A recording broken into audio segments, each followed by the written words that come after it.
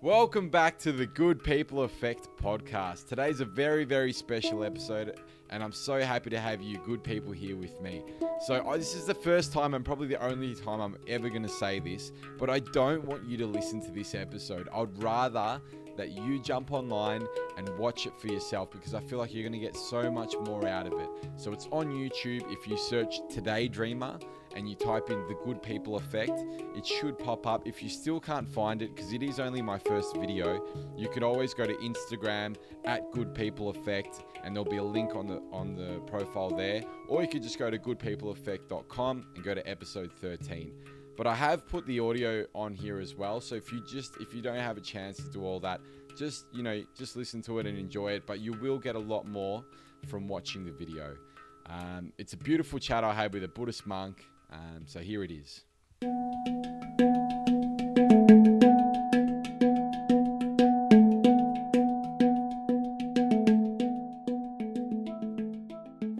Welcome to the Good People Effect. Have you ever heard that saying, surround yourself with the right people if you want to grow? Well, that's exactly what the Good People Effect's about. It's here to motivate your adventurous side. It's here to inspire your creativity, and it's here to fill you with a sense of purpose. It's here for you. So kick back, relax, and enjoy another episode of the Good People Effect. And tell some friends about it.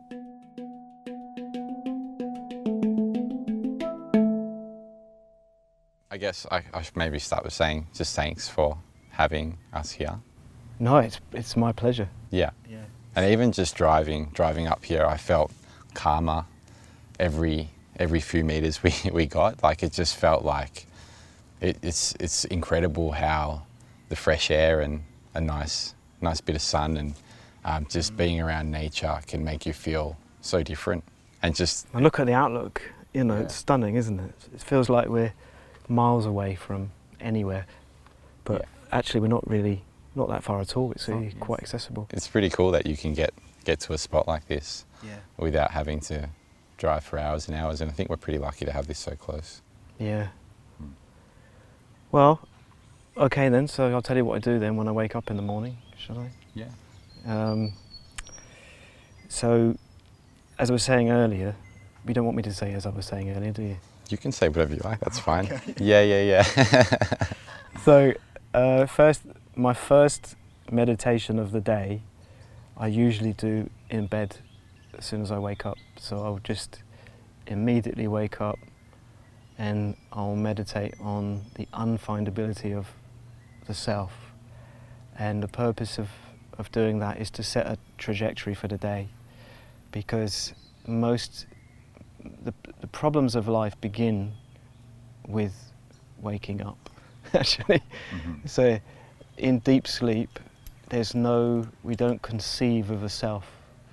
In deep sleep, which we call the clear light of sleep or the clear light of bliss, there's no grasping at a self. And if we don't grasp at a self, there is no self to have any problems. And you might notice this, that as you wake up, as you ascend the various levels of consciousness, which I always talk about in the classes, is as you wake up, the first thought you tend to have is me. Even if you travel a lot and sometimes you don't know where you are when you wake up, you know that you're there, even if you don't know where you are. And it's only in dependence upon the thought me that problems come. Like, you only remember the difficulties of work once you grasp at a self. You only become frustrated with the idea of getting out of bed once you remember the self. Do you find maybe if you go to sleep in a stressful state, I've noticed that sometimes you wake up and you're less stressful than you were when you went to sleep, because that sleep has been, I guess, a break from thinking about me. Yeah, the self that was stressed disappears for a while. And the longer you can be in deep sleep, then the longer there is no experience of self. And so it's very, I think the word is cathartic, isn't it? It's very healing to be in deep sleep. Of course, the idea is one day we don't need to sleep, because we don't do so much damage to ourselves through the grasping that we normally do. So when you say you wake up and you meditate on that sense of self, I guess, and removing yourself from that, How do you do that? How is that? Is that is there a certain way? Do you focus on that, or do you not focus on it? Well, I just ask myself a series of questions, and then I answer my own questions, and I try to experience the answer to those questions. Like, for example, so I sit in a meditation posture, sort of cross-legged, and hands in my lap, and I ask myself, first of all I say, here I am, sitting, meditating, and then I say, well, what is meditating? Is it my body? And I think, well, it looks like my body because of the shape of the thing sitting there, but I always refer to my body as my body. It's my possession, so I say, okay, that's not me, that's my possession, that's something that's dying, something that will be buried in the ground. I am bigger than my body, vaster than my body, so maybe I am my mind. But then I think, well, now I'm calling it my mind. And also it doesn't fit what I relate to as being me, because I relate to me being this shape. So then I reach this conclusion, I'm not my body, I'm not my mind. They're two completely different things, completely different. You know, the mind is a vast, formless continuum, and the body is this, well, in my case, a short, small, rotting piece of flesh and bone. I think you're being a bit harsh on yourself, but I get your point. So, but when I realise, I'm not my body, I'm not my mind, I realise, as I'm meditating, I realise, there's no owner of these things. There's a body here, there's a mind meditating, but there's no owner. And I just sit with that concept, there's no owner, until everything just becomes calm. Because if there's no owner of the body and mind, if there's no self, then there is no one to be frustrated with the alarm going off. There is no one to be worried about what's coming. And as I say, that sets a very good trajectory, because then I get out of bed already very peaceful. Mm-hmm. And then I can have breakfast because I need the nutrients, rather than because I think I'm going to get happiness from the breakfast. That makes a lot of sense, yeah. Most people, they think, right, what can make me happy now? I've had to suffer the alarm going off. Yeah. Now I'll have a coffee, now I'll have muesli. And as soon as that's finished, their mind goes straight back to, now I've got to face work, now I've got to face my colleagues. Yeah.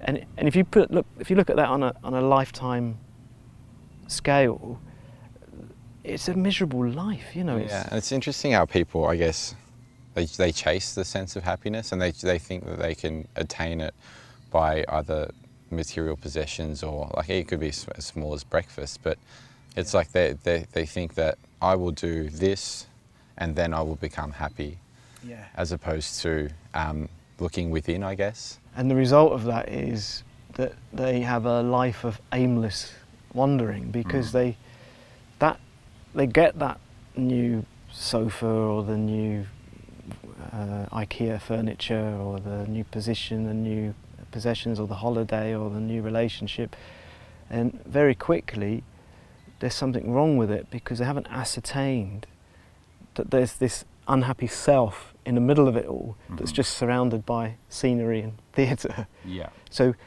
if we haven't really understood how to be happy, then we will keep going to the theatre of life to distract, principally, we won't think this, but principally to distract ourselves from the way we feel, and try to find some temporary relief. Mm-hmm.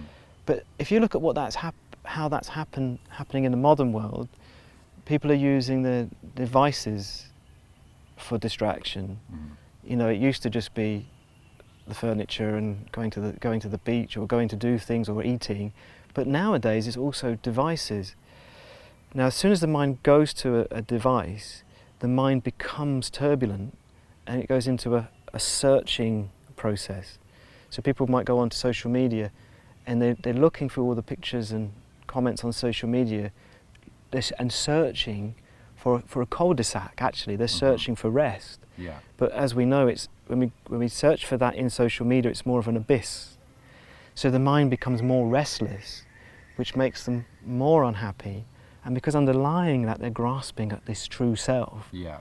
That true self becomes a miserable true self. It feels like sometimes it can be a snowball effect. So once, I guess that comes back to what you were saying about starting your day in a certain way, and then kind of having that positive, I guess, momentum in the right direction, because it can definitely go that way, or it could go the opposite way, and it feels like, sometimes it feels like things are going wrong and they lead to another thing going wrong, and then it just kind of gets out of hand. But all along, I guess the underlying thing is the mindset and where your thoughts are at that are leading that charge of momentum.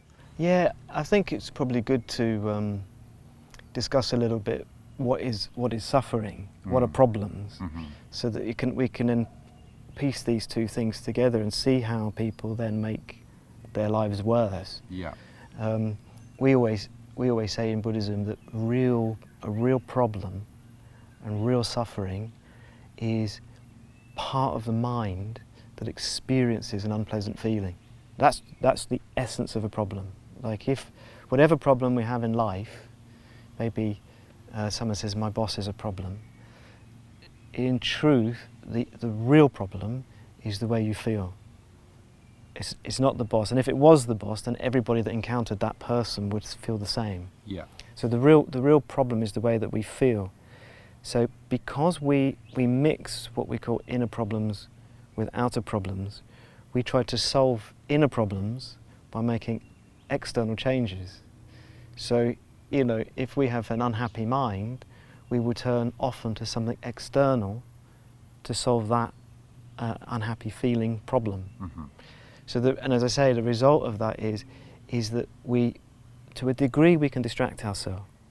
Like, if you experience, say, the pain of extreme boredom, if you're sitting at home and you have this restless, bored mind, most people will then try to solve that problem by going to the fridge or going to some kind of distraction. And if you go into the fridge and you pull something out, piece of cake, that's better. I can eat this piece of cake to solve this boredom problem. But no problems have been solved. All we've done is buried the problem and have distracted ourselves. So when the cake's finished, and maybe we eat too much cake and then we have a problem of nausea, the restlessness actually comes back, and it comes back worse than beforehand because we've trained ourselves to remain restless. Yeah, it seems like that's a continuing theme among humans. I mean, from the beginning of time, it's just trying to solve problems and creating additional, like, you try solving one and here's another 5. So, absolutely. But I feel like there's kind of, it's interesting because that would be, I guess, your common way of thinking. You know, there's a problem here, I'm bored.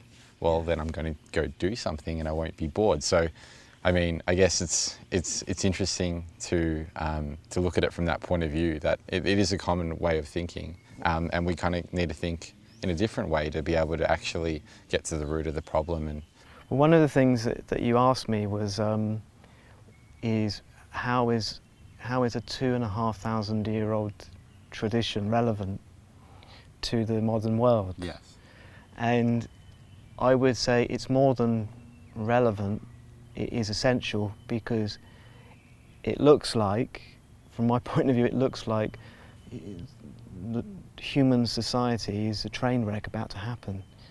And people are perhaps more desperate, more miserable, more neurotic than ever before in history. And there's been so many fabulous inventions and advances in medicine, and so many good things have been created, but there has not been a corresponding increase in human peace and happiness.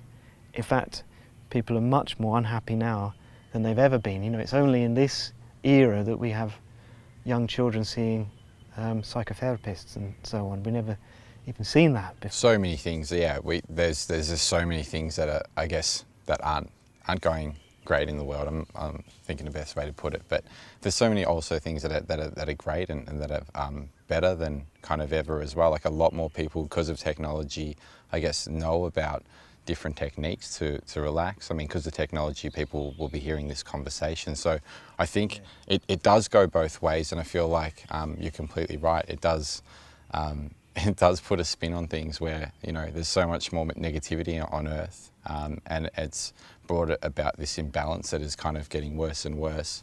But there are some good things as well, I guess. Well, I mean, I think that it goes back to the relevance of a 2,500-year-old tradition. Yeah. You know, as you quite rightly say, we here at the temple, we use Facebook to advertise our events. So, you know, it's not like we're blind to where people are looking, where people are at, but they can either continue to search through social media into the abyss of restlessness, trying to solve their anxiety problems, trying to solve their unpleasant feeling problems, or perhaps, as you say, they might come across something that's going to encourage them maybe just to switch it off for a few minutes and find a bit of inner peace. So I always think, you know, if the real problem is a restless mind, the real problem is unpleasant feelings, and the rest is theatre, and the solution is to train the mind, and Buddhism presents a method for training the mind, then I think, as I said, the modern world is actually the perfect forum for Buddha's teachings. And sometimes I even wonder if, you know, Buddhism has really been waiting for this time, and this time has been waiting for Buddhism. You know, more and more with each passing generation, it seems like the practice of Buddhism is moving away from the forests and the caves and the mountains and moving into the cities and the urban areas. And like the workplace and the family, it provides the best training ground for training your mind. Like if we can separate, right, I've got the difficult boss on the outside and I've got an unpeaceful, unpleasant, angry mind on the inside, well then my boss is providing me the opportunity to put these ancient teachings into practice. Now you could argue that if you were in a monastery in the forest, you wouldn't get that opportunity to train. You know, you'd have a very regimented lifestyle. But if you were then placed in the middle of a busy city, would you be able to still train? So that's why I think it's nowadays... a matter of perspective, isn't it? Yeah. I think it's perfect. Yeah. I think we say, you know, the world's getting worse, and even I said earlier, the world is like a train, looks like a train wreck waiting to happen. But on the flip side, if you've got a spiritual path, it's never been better for spiritual development, spiritual training. So you could say, from a spiritual point of view, maybe also we're entering into a golden age of happiness because of the opportunities that we now have to practice. Yeah. So when you mentioned the structure or the method behind Buddhism, could you give me, I guess, like I know there's probably I'm not sure if we could squeeze everything in within the time slot we have, but would you be able to maybe touch on that a little bit and maybe give me a bit of a brief or your version of how you see that method working and how some people might be able to start applying that? Well, so the first teaching that Buddha attained enlightenment about 2,500 years ago. Okay. And he stayed in deep meditation for a number of days, and the gods Brahma and Indra came to him and said, you need to now reveal what you've realized because people are suffering. So he accepted that request, and he gave a teaching in a place called Deer Park, which is near a place called Sarnath in India, and he gave his very first teaching there. And in his first teaching, which I feel is probably the most relevant to the modern world, it was, you should know suffering. You should know suffering, and it's important to realise that what we need to know is not manifest suffering. Like if we're sick, or if we're in pain, or if our partner leaves us, these things are manifest suffering. Like recognising, I guess. Yeah, but what we really need to recognise is that our pleasures are suffering. And once we realise our pleasures are suffering, then we can understand how to be happy, which seems a little bit counterintuitive, but I talk about this process called the pizza process, whereby if it's a Friday night and we're hungry and we're bored and someone suggests to us, let's get a pizza, your initial thought is yeah, and you start to feel happy. Mm-hmm. But what you're actually feeling is a combination of excitement and anticipation. And excitement and anticipation are the nature of a slightly turbulent mind, which is an aspect of unhappiness, but with promise. So what we've got is unhappiness with promise, which makes us think it's okay. Then when the pizza arrives and you open the box and there's, I don't know, it's pepperoni or whatever, and you can smell it, you can see it, that anticipation and excitement is a bit more intense. But what we really want to do is swallow the pizza so we can really start to enjoy the happiness. And so as you pick up the piece of pizza, and it's as you pick up the slice of pizza and it's coming towards you, and you can smell it and you can see it and you're salivating, and you put it in your mouth, you still, all of that process is still the suffering of anticipation. And some people say to me, no, once it's in your mouth, that's where the happiness begins. But I disagree, because health people say that we're supposed to chew 20 times, don't they, before you swallow.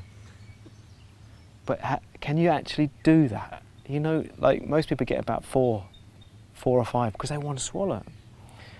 But the moment that we swallow, we experience the suffering of loss. So the suffering of anticipation is immediately replaced with the suffering of loss. Now you tell me, where's the pleasure? So the pleasure is an illusion which we project on that process. A lot of people, I feel, they connect pleasure with happiness. That is, for them, happiness is pleasure, I guess. Yeah, but my point is, the pleasure is a trick, because there is no pleasure in anywhere in that process, only the promise or the illusion of pleasure. So once you've swallowed, what do you do next? You have another bit, because you haven't yet experienced the pleasure. So nobody eats pizza for nutritional value. People eat pizza to be happy. So you get through a whole slice of pizza, and because you experience the suffering of anticipation and immediately the suffering of loss, you have to have another piece of pizza until you actually can't stomach it anymore, because while that process of anticipation, loss, projection and illusion is taking place, our stomach is expanding. And you know, it's flexible, but it does have a point of threshold. And then at the end of it, most people will sit there and think, well, what now? They're not content, they're not satisfied. The pizza has been more like drinking seawater to quench their thirst, because the illusion of the pleasure which they're hoping will make them happy never came. So then they move on to dessert, because as we all know, there's always room in the dessert stomach. So maybe, all right, I'll have some ice cream now. And it goes on and on. It's a great analogy, because it comes back to what we were saying before. It applies to whole life. And it's just, it's just a mini version of that, I guess. And you know how many people there is not one experience of worldly pleasure, as you say, we're just using pizza as an example or an analogy, but there's not one experience of worldly pleasure where that doesn't apply. And that's why people are wandering aimlessly through their life, basically towards their grave.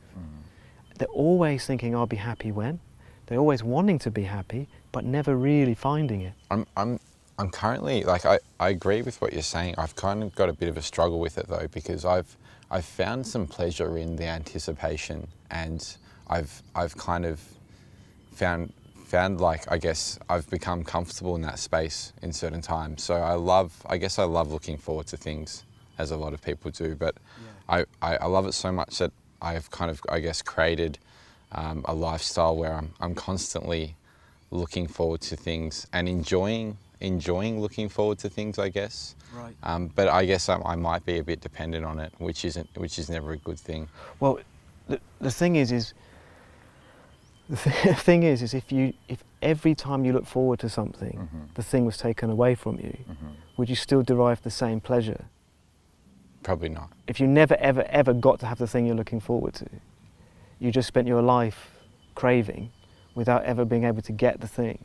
Possibly. I like, for example, if I was to travel to a new country, and I love traveling, the moment I arrive in that country, I know, maybe it's a different, I guess it's anticipation in some sense, but I know that there's so many amazing things that are about to happen. Whether they're positive or negative experiences, in my mind, they're still experiences, and I'm still going to grow from them. And I'm really excited about what's to come. And that feeling of anticipation, I really, I guess, enjoy that moment. And I love that moment when that happens. So it's a little bit different than a pizza, but it is similar, I guess. But again, it's the same. You can still apply the same logic, because I'll give you another example, which might be a bit closer to travelling. Yeah. I was once teaching in Sydney, and somebody said that they are never more happy when they're playing rugby league, which is a very Sydney example because it's not AFL. Yeah. But and I said, and he said, so I disagree. I disagree with what you're saying because, you know, the thought of doing, looking forward to it, and then playing it, which is similar to what you're saying about the thought of going somewhere and what may come and the experiences that will follow. And I said, well, if it's true, if it's a source of happiness, then you wouldn't need to not play rugby league. You could keep playing and the experience of pleasure would be increasing. Mm-hmm. But, you know... Doesn't work like that. No, because you get exhausted. Yeah. And also, what's going to happen when he's too old? Mm-hmm.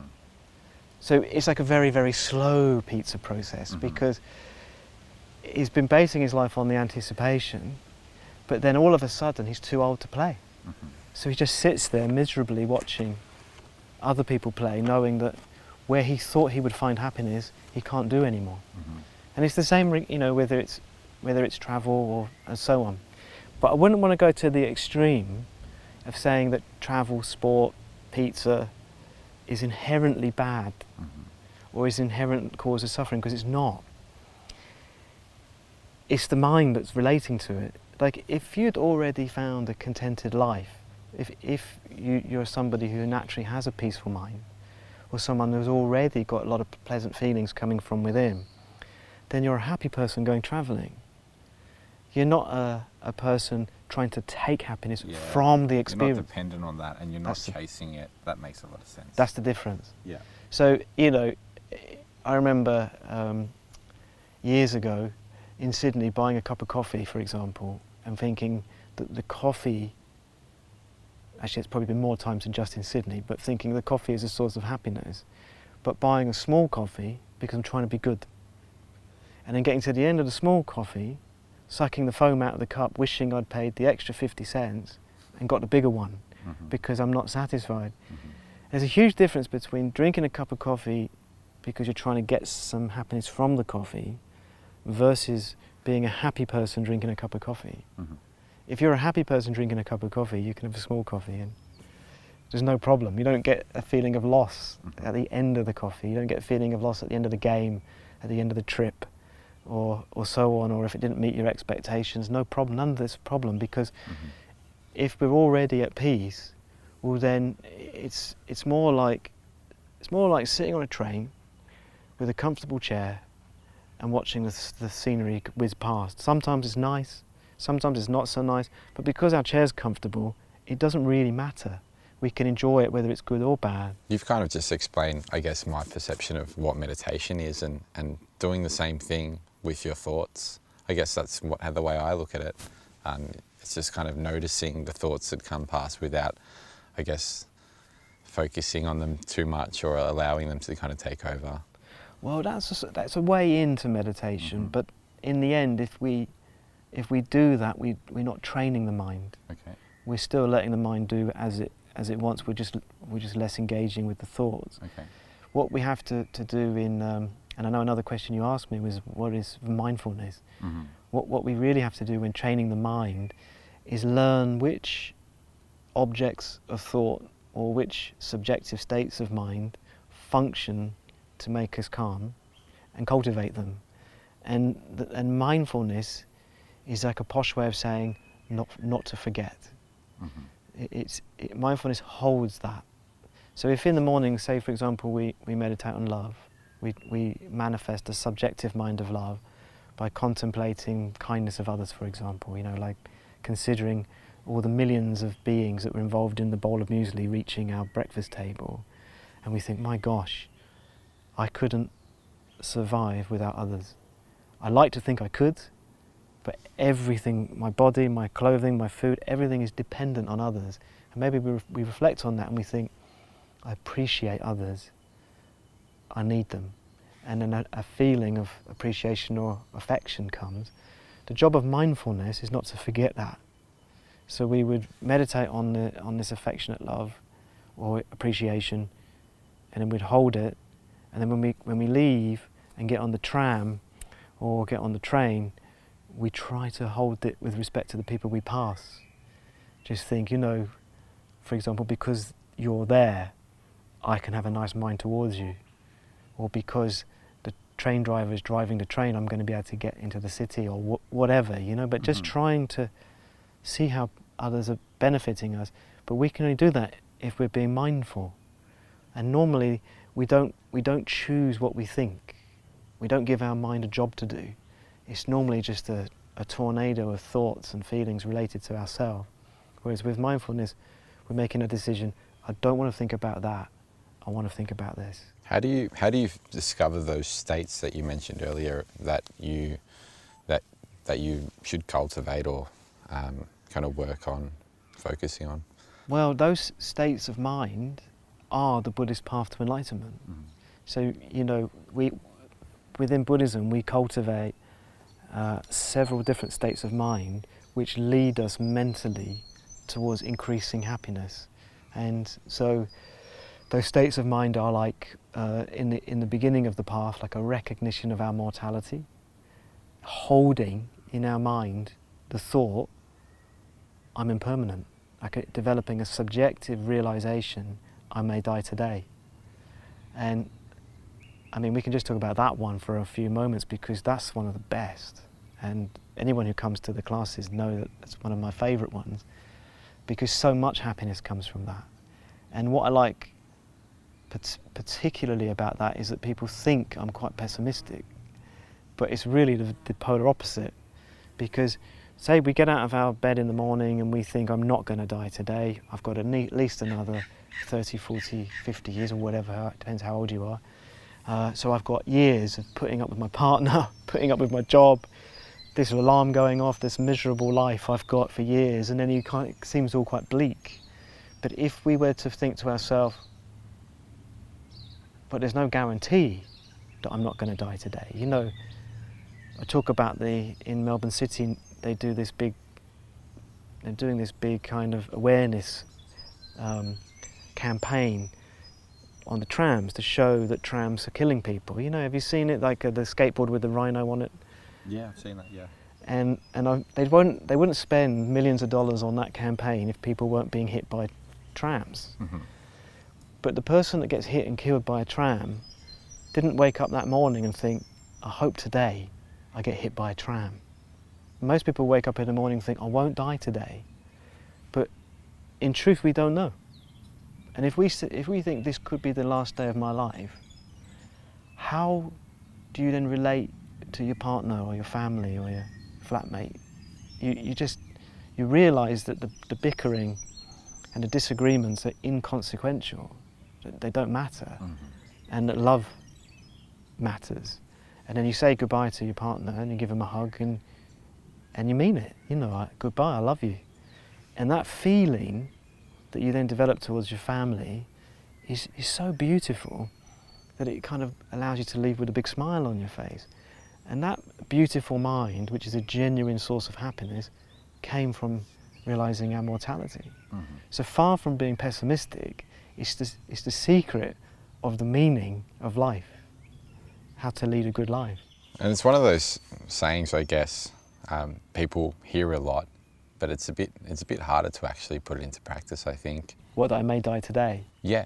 Well, like anyone could die at any moment, and I really should be doing, you know, making the most out of my life, whatever that means, whether it means being more loving or, you know, enjoying every moment of your day as much as you can. But it's I guess it seems it's one thing to say or to hear the phrase being thrown around, and it's another thing to practice or just experiment with applying it to your life. You know why?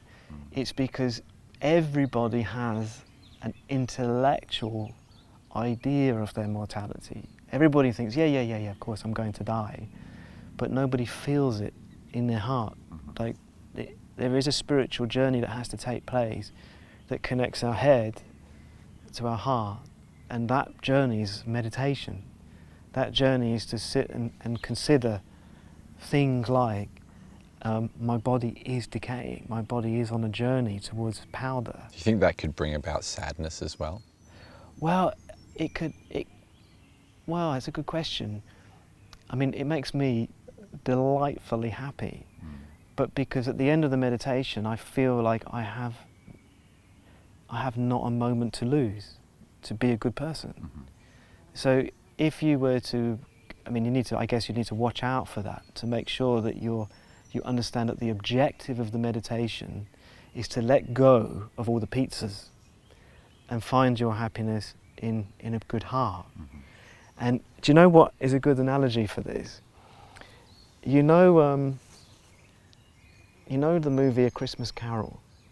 I can't say I've seen it. With Scrooge, the movie of Scrooge. With is it like a cartoon? Well, there's several different versions of it made. But it was a book originally by, I think Charles Dickens wrote it originally. Okay. But the story is that there's this guy, Scrooge, who spends his whole life thinking of himself only.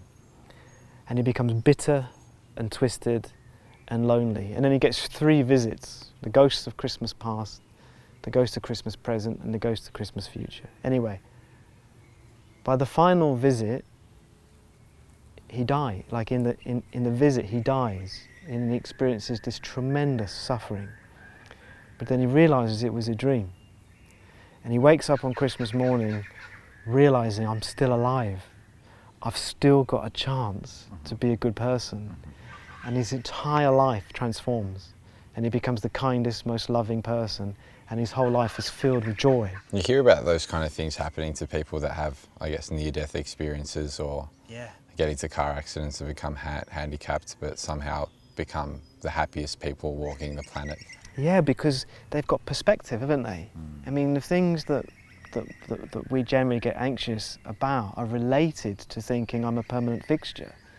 And we're so not a permanent fixture. Buddha said our life passes like a flash of lightning in the sky, or like a water droplet falling from a high mountain, which I like, because if you think about the journey of the water droplet, it doesn't have any choice but to hit the end. It doesn't think, I'm just going to hang out on this ledge for a bit. Like, our life is falling. It has a finite period of time. And even the difference between the size of the droplet and the size of the mountain, and the amount of time that, you know, the planet's been around, or even the amount of time before that. It just doesn't matter. It's all, it's not stopping. For not even stopping to take a break. Lifespan is constantly running out. Whether we're asleep, whether we're awake, all the time. So what do you think? I know this. I'm just really curious about this, and I want to know. What happens when you die, according to Buddhism? So if we roll back to the beginning of our conversation on who we are, what is a self, and we realise I'm not my body and I'm not my mind, but other than my body and mind there's nothing else, we start to question, well, who are all these people? Who's talking? Who's communicating? And we come to this realisation that the self exists as a concept or an appearance, in the same way that your self existed in last night's dream.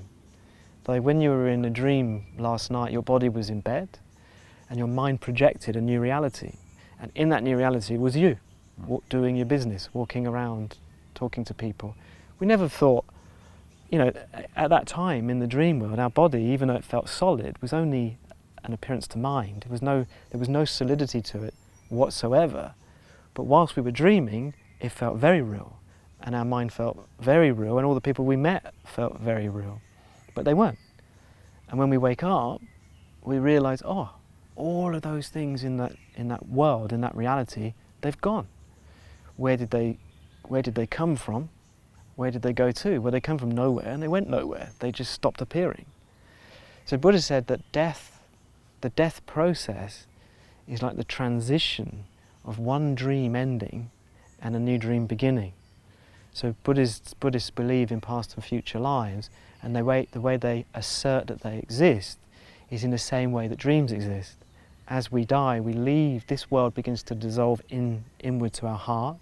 The karma is to perceive all of this is then severed, and a new karma ripens, new projection, new dream, new life, new reality. So in a way, or in a sense, we're all connected with each other and with everything. Absolutely. Yeah, we definitely have a connection. In fact, one of the principal teachings of Buddhism is that all living beings, as I touched on earlier, is the kindness of all living beings, because we've all met and we've all been related many, many times over and over again in different ways. Even the fact that we're sitting here now is not by chance, it's because we already have a relationship that we've had probably many times in previous dreamlike lives. Wow. I think you just blew my mind. Well, it gives you a much wider context for experiencing and perceiving and living in reality. Yeah. Yeah. It's interesting when you mention kindness that we share to others, and I think it's also interesting what we gain from that kindness. Oh, yeah. And how it's easy for us to look at it in a way of, well, if I'm helping this person with their problems, then it's bringing their problems into my heart, and that's going to weigh me down from that kind of an angle. But then it's funny how the opposite usually happens. Well, when I was in Sydney, I met a lady, older lady, and she came along to a class, and I'd never seen her before.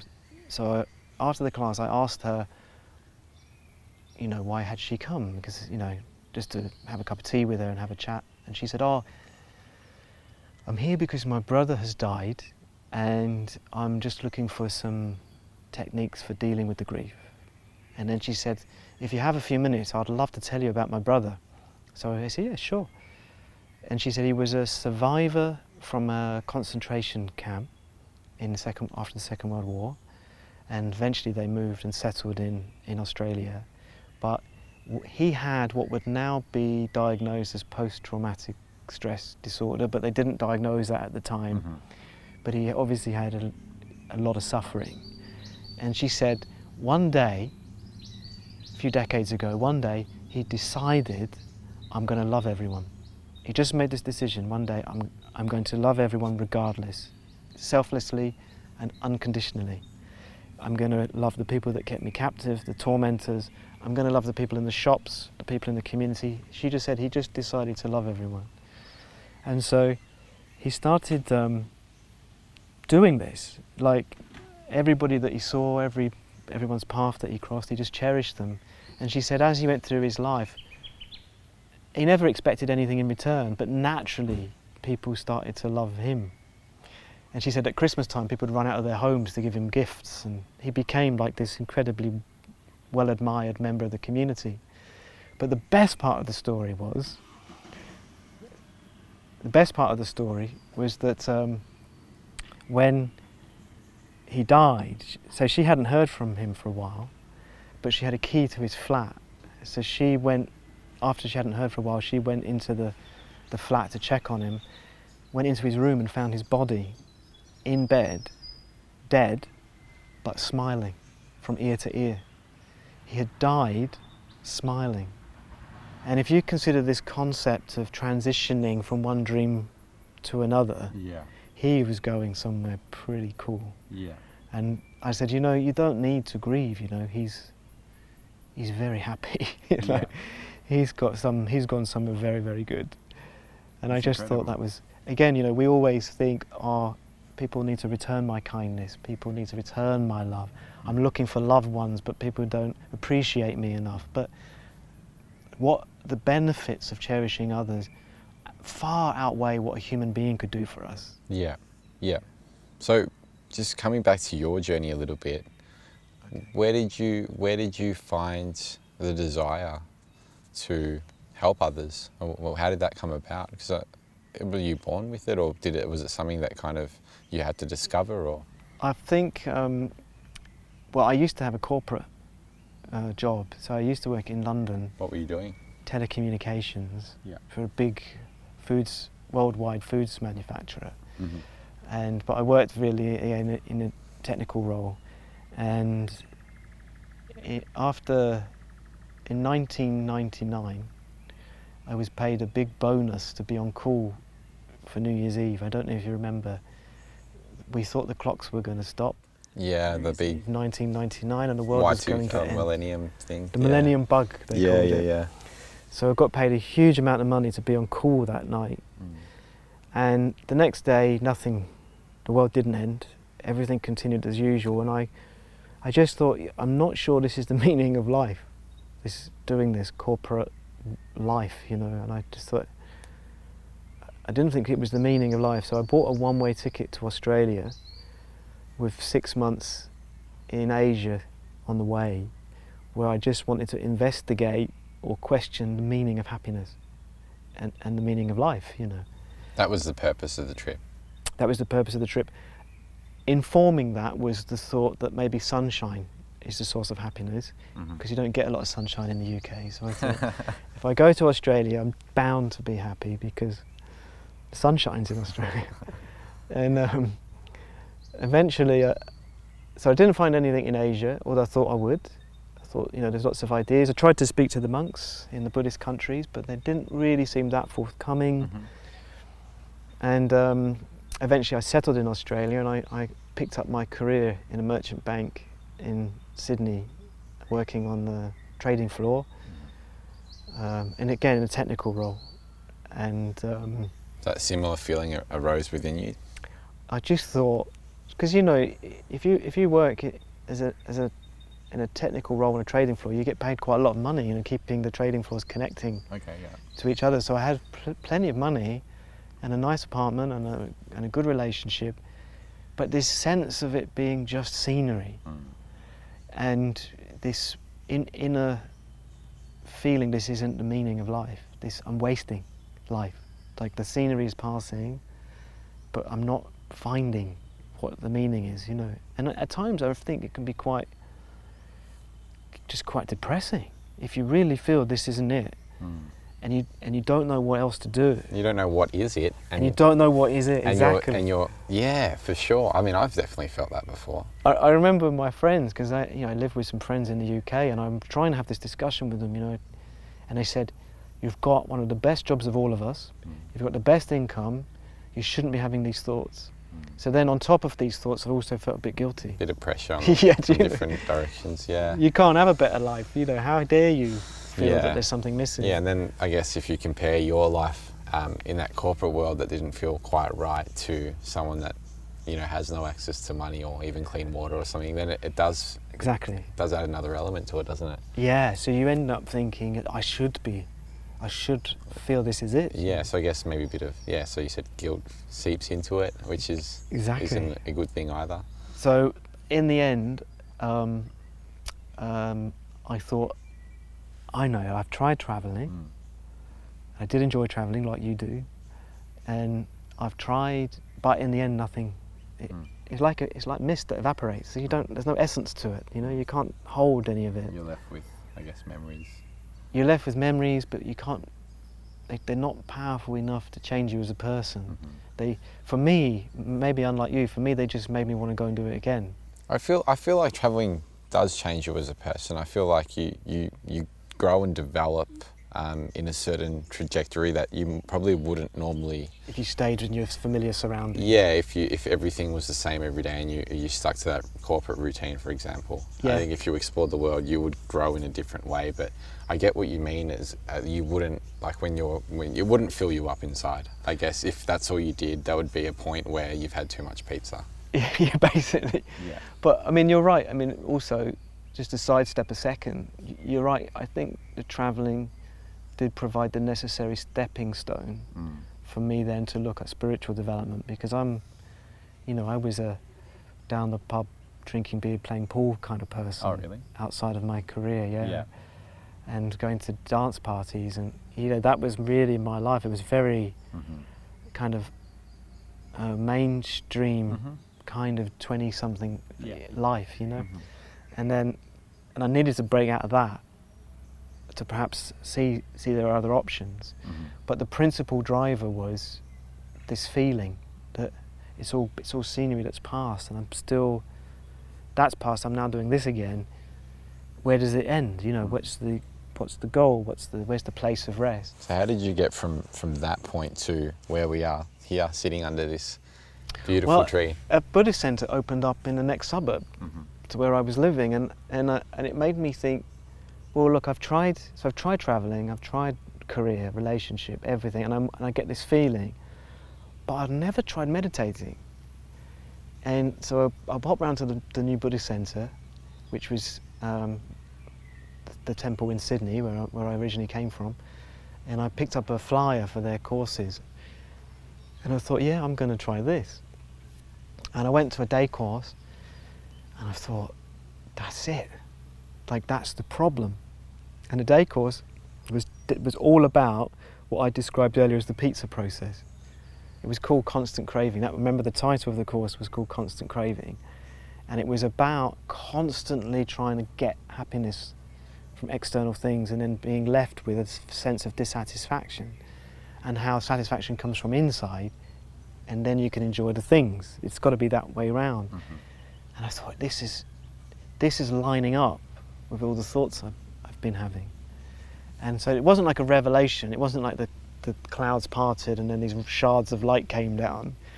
I just thought, I'm going to keep doing this because I can follow this logic and solve these problems, this feeling that I've been having. Mm-hmm. So I just kept doing it. And I remember in particular, my boss in the bank was very, very difficult. And I went to the teacher, one of the teachers in the temple, and I said, look, I've got this, I'd been going for a few months. I was feeling a lot happier, but I still had this difficult boss. So I said to the teacher, I've got this difficult boss. What shall I do about it? Expecting him to say, you need to be patient. But he didn't. He said, you have to love him. And I said, whoa, hold on a minute. You don't know this person. And he said, well, you don't have to love him. It's a free world. He said, but if you don't love him, you will never solve this problem. So I said, all right, I'm prepared to take on a Buddhist project. Bit of a mission. Yeah. And, these guys already know this story, as long as most of these stories. But I found it incredibly difficult because I had already too much invested in seeing him as the cause of my problems. Mm-hmm. But over a period of about 6 weeks, I tried lots of different tricks on my own mind. And one of the things I tried was to superimpose my brother's face on him. Because with my mind, not actually, I didn't go up to him and stick a piece of paper on his face. But I already loved my brother, so I thought, well, okay, let's give this a whirl. And for as long as I could hold it, I started to see my brother could get away with this behaviour. So why would I not let my boss get away with this behaviour? And then I started to have a different view of him. And in the end, after about 6 weeks, we actually became friends. And he started telling me jokes. And for most people, that's not a big deal. But if you knew him, you would think that was a big deal, that he was telling jokes. And I'd be working at my desk, and then I'd hear his chair come rolling up next to me, and he'd tell me a joke. And then he'd roll off again. And I thought, wow, everything's changing. And then he started telling me about difficulties with his family, and we became friends. So you yourself was the one that changed, really? Well, that's the key. Yeah, it's interesting. Because I went back to the teacher and said, thanks for your advice. Mm-hmm. I'd put it into practice and my boss changed. And the teacher said, no, he didn't. And I thought, wow. Mm. I thought, that scene in The Matrix where... I'm liking these movie references. Where Morpheus says, if you take, I can't remember the colours now, but red and blue, I think, yeah. The red pill, you go back to basically your ordinary life and you'll forget all of this. And if you take the blue pill, you see how far the rabbit hole goes. Mm. For me, that was that moment where I thought, if I can change my reality that much with such little effort, with a relatively small situation, I want to see how far my mind can be developed, because my whole reality is dependent on the way I think. So you saw the potential of just through that one little action. Yeah. And then I saw a play of the life story of Buddha, which just made me cry. Mm. I saw this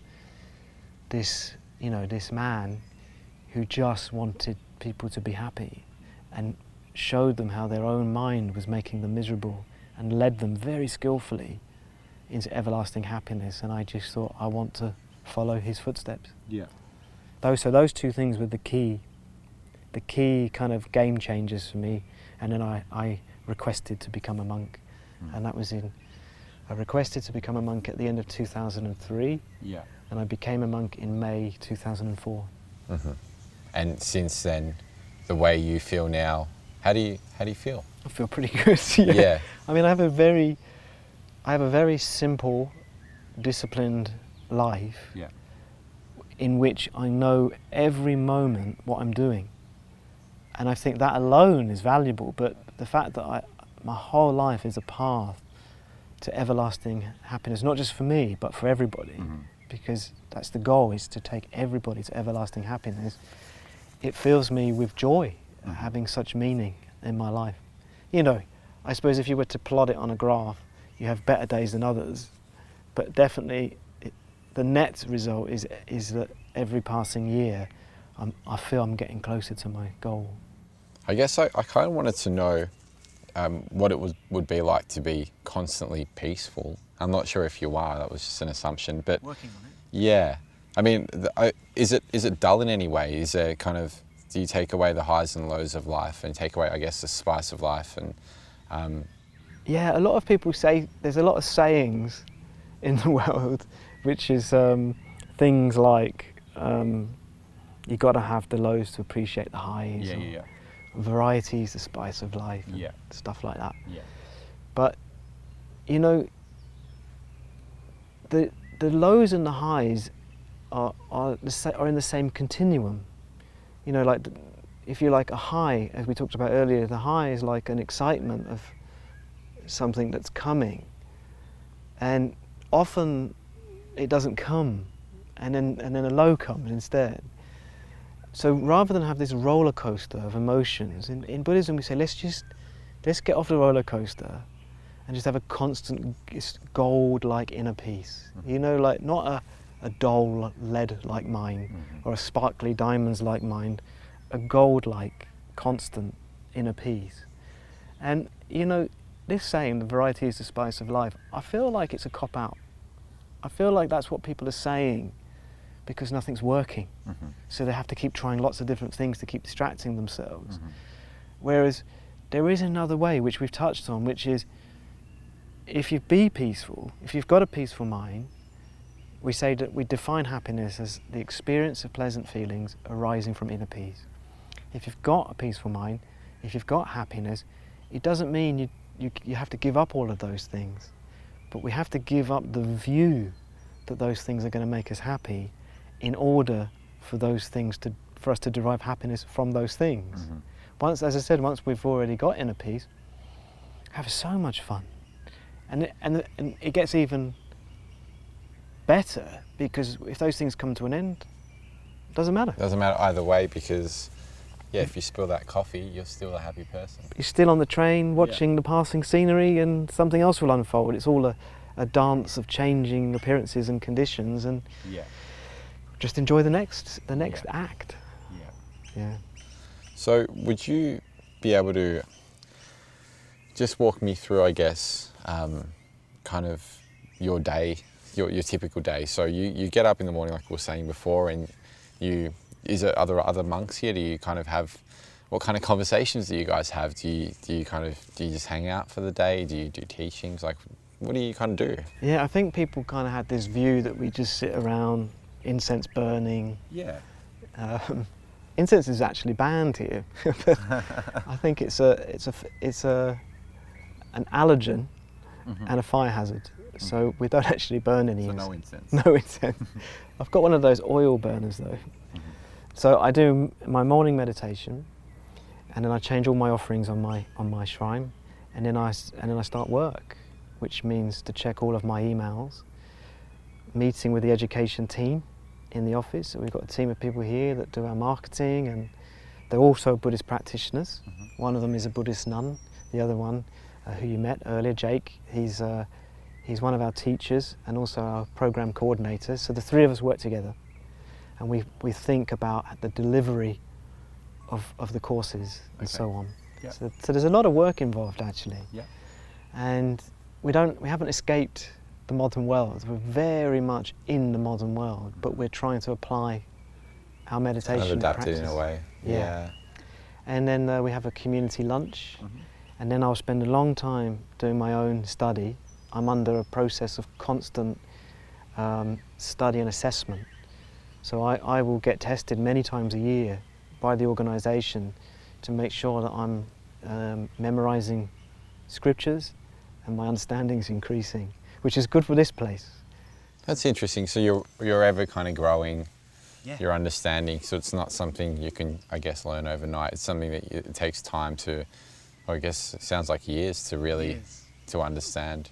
Yeah, the teacher training program that we run here is a 15-year program, and I'm on a program that will probably last for the rest of my life. And that's good for the students because then they can have confidence that I'm accountable. Like I have to be always studying, always meditating, always memorizing. My teachings always need to be improving, and the organisation will be checking on that as well. It's my commitment as a resident teacher. So I spend a lot of time studying and a lot of time preparing teaching. So my day is made up of meditating, prayers, working, and study and preparation for the next teaching. So it's very full actually. Yeah. Very full. I mean, actually becoming peaceful has been one of the busiest things I've ever done in my life. That's interesting. But again, fills me with joy. Yeah. Yeah. That's awesome. I'm just going to throw this question in here just because I've got a friend that's struggling with this, and I was hoping. Actually, a couple of friends have mentioned a similar kind of experience. When you meditate, I know it's sound a bit random in regards to what we were just talking about, but when you meditate, a lot of people struggle with not thinking or thinking they need to not think, or just getting into it really. Yeah. Have you got any, I guess, actionable tips or any kind of any suggestions for people that might kind of come across this problem? Because I'm sure maybe your students would come across similar ones in the beginning. The first thing I would say is that the idea of meditation being about not thinking is a misconception. Yep. And there are a lot of people that believe that meditation is about letting the mind go blank. But it's actually it's not the best way to practice, because if we let the mind go blank, our mindfulness declines. The strength of our mindfulness declines, because mindfulness and meditation is like a muscle. You're you're increasing the strength of your ability to hold. And if you're letting the mind go blank, the strength of your mind and your ability to hold on to an object is degenerating. And in the end, you will lose the ability to remember stuff. Even if you can do it, it may feel peaceful and relaxing to start with, but ultimately, it's going to cause a lot of problems with your mind. And in our book, How to Understand the Mind, it's even printed, the ultimate result of just allowing the mind to go blank is we become dull and stupid. So meditation is not about letting the mind go blank. It's about ascertaining something to hold and then holding it with all your heart. You know, for as long as we can hold a single object of meditation, it will work to make us peaceful. Okay, so your question was to give an example of this object. Yes. Okay, so an introductory meditation, which we can do in a couple of minutes, is to meditate on the breath. So what we do is we first of all allow our breathing to take a steady rhythm. And a rule of thumb in getting the breathing right is to ensure that you breathe through the nostrils and that you're not making any sound and there's no haste. Do you use your diaphragm at all? Do you use a diaphragm at all? We need to have a straight back, but that's not essential to use your diaphragm. Okay. The most important thing is through the nostrils and breathing very gently. And that's why I say as a rule of thumb, no sound, because sometimes if your nostrils making sound, not very good if you've got some if you're a bit congested, but in general, no sound and no haste. So you breathe very gently, very lightly, and then the breath becomes the object. So that we focus the mind on the subtle sensation of the breath just inside the nostrils. So normally as you inhale, there's quite a cool sensation, and then when we exhale, there's a warmer and softer sensation. So there's like a cool as we inhale, and a warmer, softer sensation as we exhale, and then we place the mind on that sensation, so that that sensation fills the whole space of our mind. It is just cool, warm, nothing else. And we hold it rigidly, you know, we don't let go of that object. If the mind does become distracted, without any discussion, we go straight back. So this will happen, you know, when you first start meditating, it'll seem like the mind is busier than it normally is, but it's not. It's just because we've become more inwardly focused, and so we're seeing more what our mind does to us 24/7. The analogy that I use is if you want to go swimming in the ocean, you have to kind of get through the breaking surf before you can start swimming up and down the beach.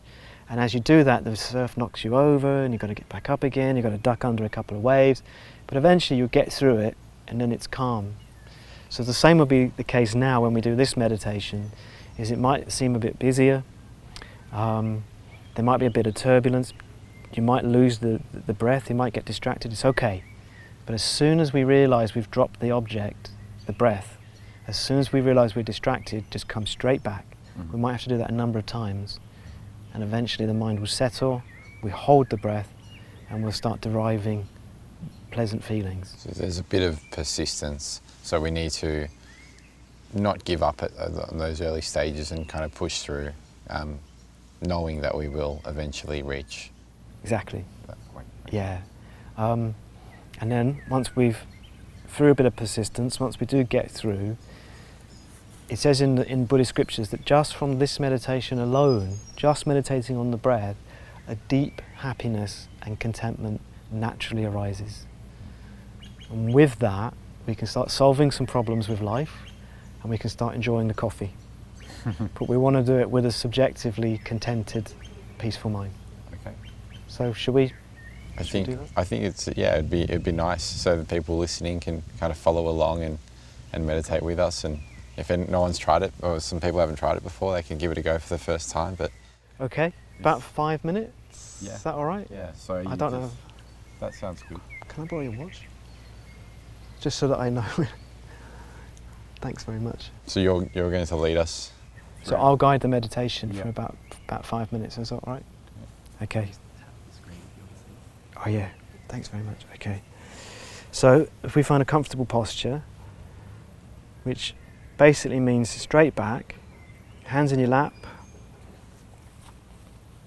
If you like, in the traditional Buddhist meditation posture, which is your right hand on your left hand with your thumbs lightly touching, or any comfortable posture is okay. Lower your eyelids, drop your shoulders, bow your head slightly, place your tongue behind your upper teeth, unclench your jaw,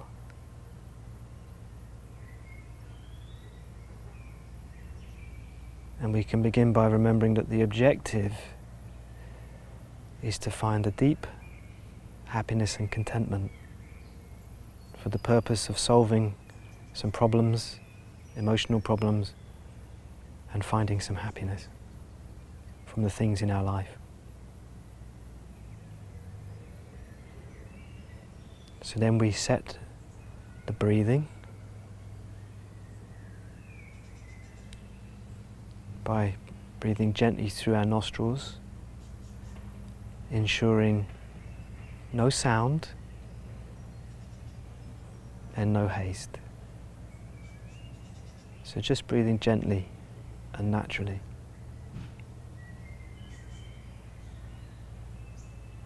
There's no need to force the breathing, try to control it in any way. Just breathe normally, naturally and gently.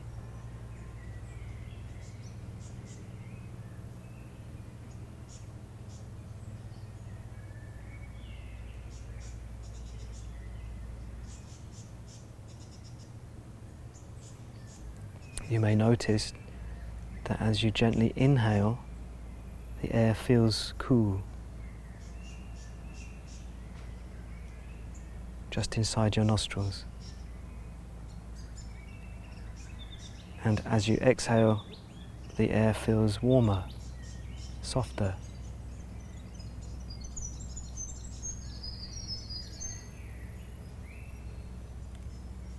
Focus your mind on this sensation, single-pointedly.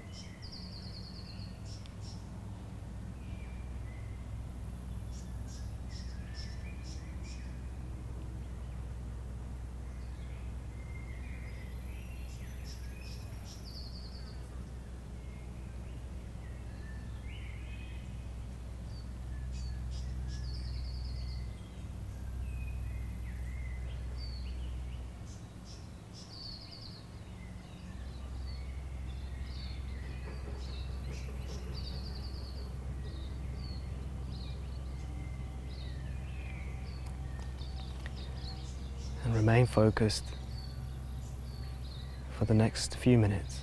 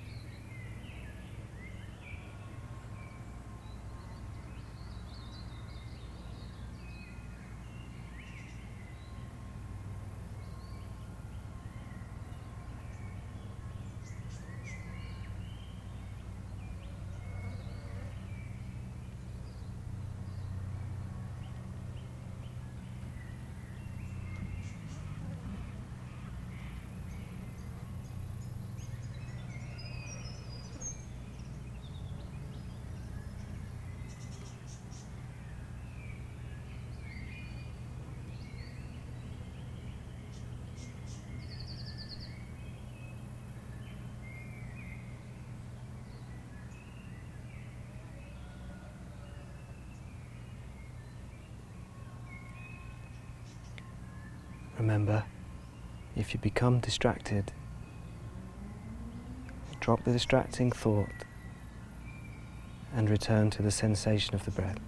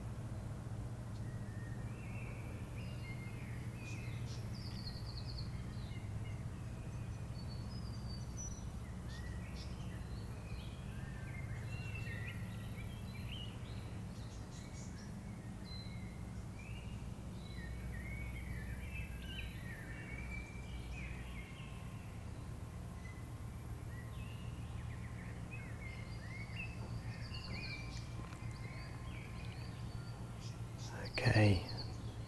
Then when you feel ready, in your own time, you can gently relax your concentration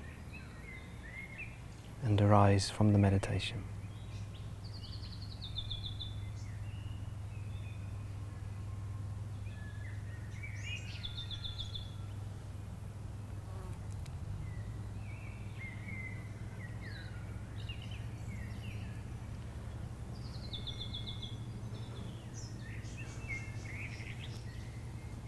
Alright, it's only short, but if you do that for 10 or 15 minutes every day, it'll completely change your life. Yeah. And that's only an introductory meditation. We touched on death, we touched on love, we touched on compassion, we touched on wisdom, but there are so many meditations that we can do that will form a spiritual journey to a complete transformation. Thank you. No worries. Thank you so much. I really enjoyed this chat. Yeah, anytime, Michael, it was great. It's great meeting you, and just being here, it just feels, just coming out of that now, I'm not sure how you guys feel, but I feel pretty good. It's a blessed place as well. It's a blessed place, and if we're peaceful, I think our minds are aligning with how blessed it already is here. Yeah. Like there's no gap, but normally we come still a little bit disturbed and tense and full of the world. Yeah. But as we become more peaceful, we become a little bit more in line with how blessed. And kind of connect with the surroundings, and it's nice. Yeah.